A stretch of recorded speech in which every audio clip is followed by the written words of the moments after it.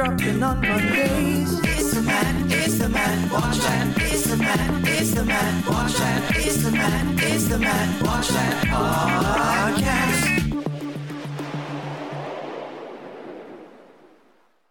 Welcome to the Matt Watch That podcast, the place for reviews, rants, and randomness. I'm your host, Matt Sorosky, filmmaker, film fan.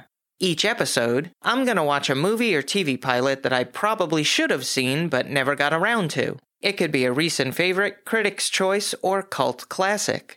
Everyone can join in on the fun. Follow me on Twitter, Instagram, and Facebook, at Matt Sorosky. You can subscribe to my YouTube page where I'll post videos and clips from the show. If you have any opinions on what I've discussed or suggestions as to what I should see next, use the hashtag MattWatchThat on social. As a quick note, the Matt Watch That podcast is off next week, but if you need a fix, subscribe to the Matt Forgot That podcast, which will be all new.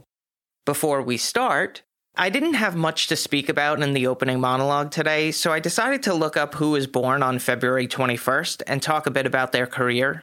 A couple of good candidates, Rue McClanahan, Alan Rickman, Kelsey Grammer, one of my dad's favorites, Mary Chapin Carpenter, but I wanted to talk about a talented actress, Tyne Daly.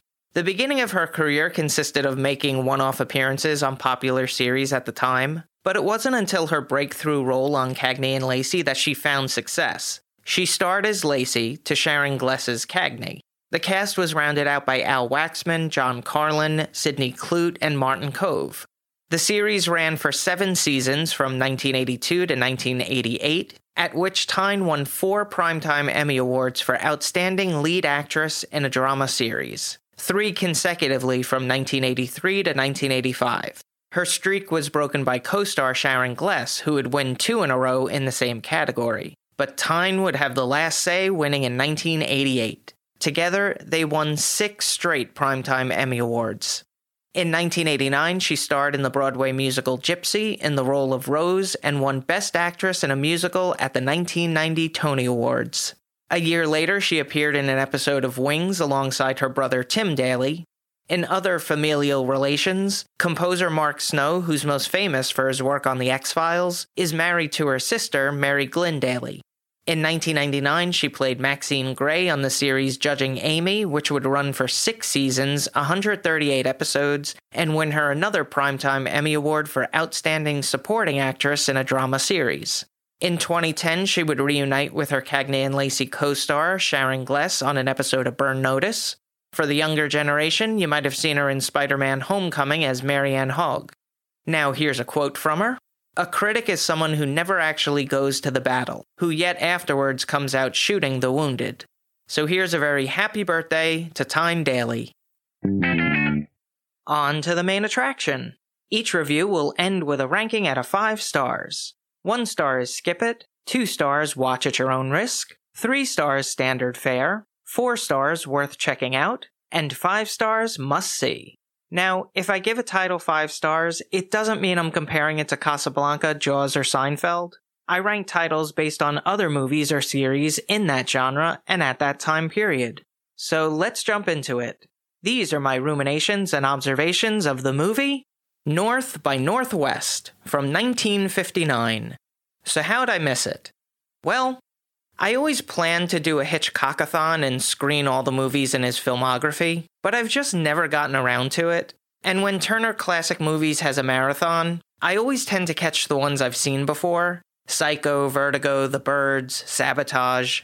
I also wanted to see the series Alfred Hitchcock Presents, but episodes are on late at night on some local stations, and I'll be honest, I'm just too old for that. It was directed by Alfred Hitchcock. The Master of Suspense was nominated for 5 Best Director Academy Awards for Psycho, Rear Window, Spellbound, Lifeboat, and Rebecca. The screenplay was written by Ernest Lehman, who scribed Hello, Dolly, Who's Afraid of Virginia Woolf, West Side Story, and Sabrina. This is something to look out for. Academy Award winner Martin Landau plays the role of Leonard. This would be his second feature movie credit after a small part in Pork Chop Hill. Yes, that's an actual film title. So we meet Roger Thornhill, a smooth, fast-talking advertising executive. He's walking with his secretary Maggie, who's taking dictation. They hop into a cab on the way toward the plaza when he asks her to make a call to his mother to remind her that they've got theater tickets for tonight and dinner reservations for 7 o'clock at 21. Roger Thornhill is portrayed by Cary Grant, who starred in Suspicion, Charade, To Catch a Thief, and was nominated for 2 Best Actor in a Leading Role Academy Awards for None But the Lonely Heart and Penny Serenade. He meets up with associates at the Oak Bar for a liquid lunch when he remembers that his mother isn't at home and won't receive the message from his secretary. She's out playing bridge with her friends. He decides to send a wire instead. As the waiter is paging George Kaplan, Roger Thornhill raises his hand, summoning him. 2 onlookers believe they've identified him as Kaplan, a man they're searching for. The waiter points to where Roger can send the wire, and he excuses himself from the table. As he walks to the front desk, the 2 onlookers intercept him. They warn him that they've got concealed weapons and abduct him into a car outside. They travel to the Townsend estate at Glen Cove, Long Island, where we meet an unidentified man, assumed to be Mr. Townsend. He's performed by James Mason of The Verdict, Geordie Girl, and A Star is Born fame, the 1954 version. He was nominated for a Best Actor in a Supporting Role Oscar for all 3 films. Now, when the unidentified man addresses him as George Kaplan, Roger tells him his birth name and says his associates picked up the wrong package. Naturally, the man doesn't believe him and asks how much Roger knows of the arrangement and how he's come by this information. Otherwise, he might not survive the evening. Well, Roger doesn't take too kindly to being threatened and attempts to leave but is stopped by the associates. When they realize he's not going to cooperate, they get him drunk and attempt to drive him off a cliff. But Roger has enough bearings to recognize what's happening. He ends up escaping from the associates, but not from the long arm of the law, and he's arrested for drunk driving. The next morning, Roger explains to the court what occurred, and the judge believes it deserves further investigating. When the police arrive at the Townsend estate, there is no evidence of the events which Roger claims happened. When they ask Mrs. Townsend where her husband is, she says he's addressing the assembly at the United Nations. Well, that took a turn. Roger researches who George Kaplan is, based on the information revealed by the unidentified man. He sneaks into his hotel room and comes across a picture of said unidentified man, and puts it in his pocket. Roger decides to take a trip to the United Nations and pages Mr. Townsend. He expects to see the unidentified man, but instead, the real Mr. Townsend appears. He mentions he's been staying at an apartment in Manhattan, and his estate in Glen Cove was uninhabited. Before Roger shows him the picture and gets to questioning him about the unidentified man, Mr. Townsend is assassinated, but it appears as if he's been stabbed by Roger. Oh boy. He goes to Grand Central Station where he sneaks onto a train to Chicago. After a brief encounter in the hallway, he strikes up a conversation with Eve Kendall in the dining car. She's played by Eva Marie Saint, known for Exodus, Moonlighting, Superman Returns, and won a Best Actress in a Supporting Role for On the Waterfront. She'll celebrate her 98th birthday on July 4th. She knows about his situation from the front pages, but promises not to say a word. She aids him to avoid the police and works to help him find George Kaplan, but she might have ulterior motives. Here's a quote without context. "In the world of advertising, there is no such thing as a lie. There's only expedient exaggeration." North by Northwest is such an excellent movie, right from the beginning. Hitchcock always has interesting title sequences. In this instance, it was a series of lines that turn into a skyscraper. The credits were also at an angle that matched the frame of the building. It was designed by Saul Bass and the first feature to use moving text. The film also has the earliest cameo of the director that I've seen at 2 minutes and 10 seconds into the picture, as a commuter who missed the bus.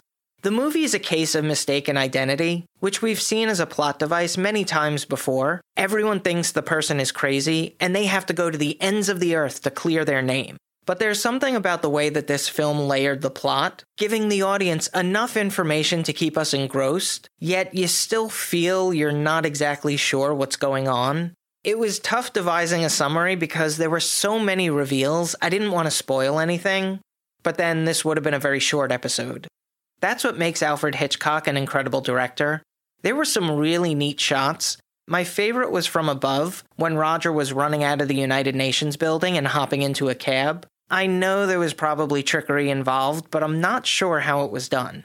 The movie was filmed in New York City, Chicago, Los Angeles, and of course in the Black Hills of South Dakota. But the infamous Mount Rushmore scene was actually filmed on a set.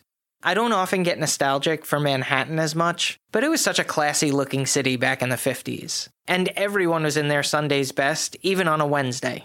North by Northwest feels like the archetype for Bond movies, Bourne movies, The X-Files, any suspense thriller in the last 60 years. Now for a little trivial trivia. Future directors George A. Romero and Larry Cohen were spectators watching as scenes were being filmed at Grand Central Station in Manhattan. The cinematography was captured by Robert Burks, whose filmography includes Strangers on a Train, Rear Window, and won an Oscar for Best Cinematography Color for To Catch a Thief. It was edited by George Tomasini, who worked on Vertigo, The Time Machine, Marnie, and was nominated for Best Film Editing for this movie. The score was composed by Bernard Herrmann, who wrote the music for Citizen Kane, Taxi Driver, The Day the Earth Stood Still, and won an Academy Award for Best Music, Scoring of a Dramatic Picture for All That Money Can Buy. He has a signature sound. If I didn't look up who was the composer, I would immediately know it was Bernard Herrmann. The runtime is 2 hours, 16 minutes. For a longer movie, it never loses its pace. Within 5 to 10 minutes, we're knee-deep into the story, and it doesn't let up. It had a budget of $4.3 million and grossed $9.8 million at the box office. It was nominated for 3 Oscars at the 1960 Academy Awards. I give it the elusive 5 out of 5 stars.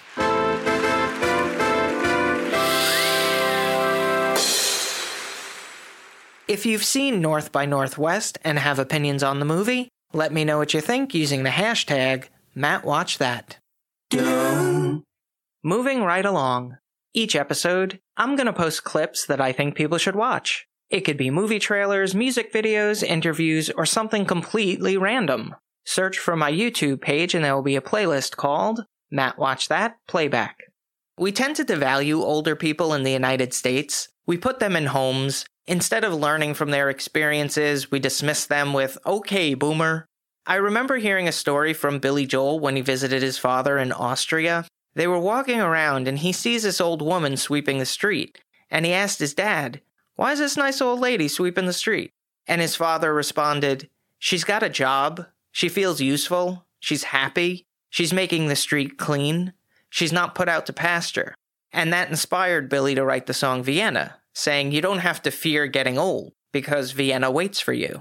I think Americans prefer to avoid old people because they don't want to be reminded of their own mortality, and as we all know, if it's not seen, it won't happen. Whereas in other cultures, the elderly are respected and embraced, cared for.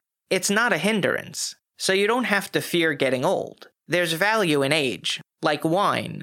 So when I come across videos of older people doing something extraordinary, I like to share it. Talent doesn't stop at a certain age. Now, arthritis or sciatica might slow it down a bit, but they still have passion.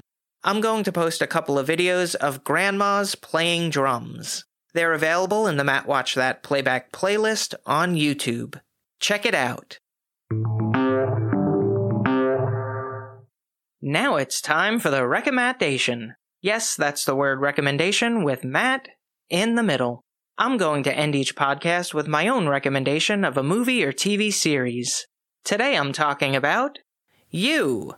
No, not you, as in you personally. I mean the television show, You. No, not you. You get it. Based on the book series by Caroline Kepnes, it was developed by Sarah Gamble, who is a producer on Supernatural, and Greg Berlanti, who holds the record of having produced the most television series on air at once. A total of 18 during the 2019-2020 season, including The Flash, Supergirl, Legends of Tomorrow, Riverdale, The Chilling Adventures of Sabrina, and You. No, not you. You get it. The first season stars Penn Badgley, who is on the CW series Gossip Girl and the teen comedy Easy A. He's a stalker with charm who goes on a date with Beck and becomes obsessed. She's played by Elizabeth Lail of Once Upon a Time fame. Rounding out the cast are Luca Padovan, who I saw in the Broadway shows School of Rock the Musical and Marvin's Room, Zach Cherry from Crashing, and Shay Mitchell of Pretty Little Liars. It originally aired on Lifetime, but it didn't skimp on the sex and violence. It moved to Netflix for season 2. The series reminds me a bit of Dexter and American Psycho. It's an acquired taste, but certainly worth the ride. A lot more thrills than you'd expect, a couple of twists and turns. I will fully admit that I haven't watched season 3 yet, so my opinion might change, but I'm alright with sticking my neck on the line from what I've seen so far. You has been on for 3 seasons, 30 episodes from 2018 to present. The series was renewed for a 4th season and currently on Netflix. That's all for this edition of Matt Watch That. Thanks for listening to me babble. You can follow me on Twitter, Instagram, and Facebook at Matt Sarosky. You can subscribe to my YouTube page where I'll post videos and clips from the show. If you have any opinions on what I've discussed or suggestions as to what movie or TV pilot I should see, use the hashtag MattWatchThat on social. Head over to mattsarosky.com for the latest news and updates, and come back next time for all the reviews, rants, and randomness.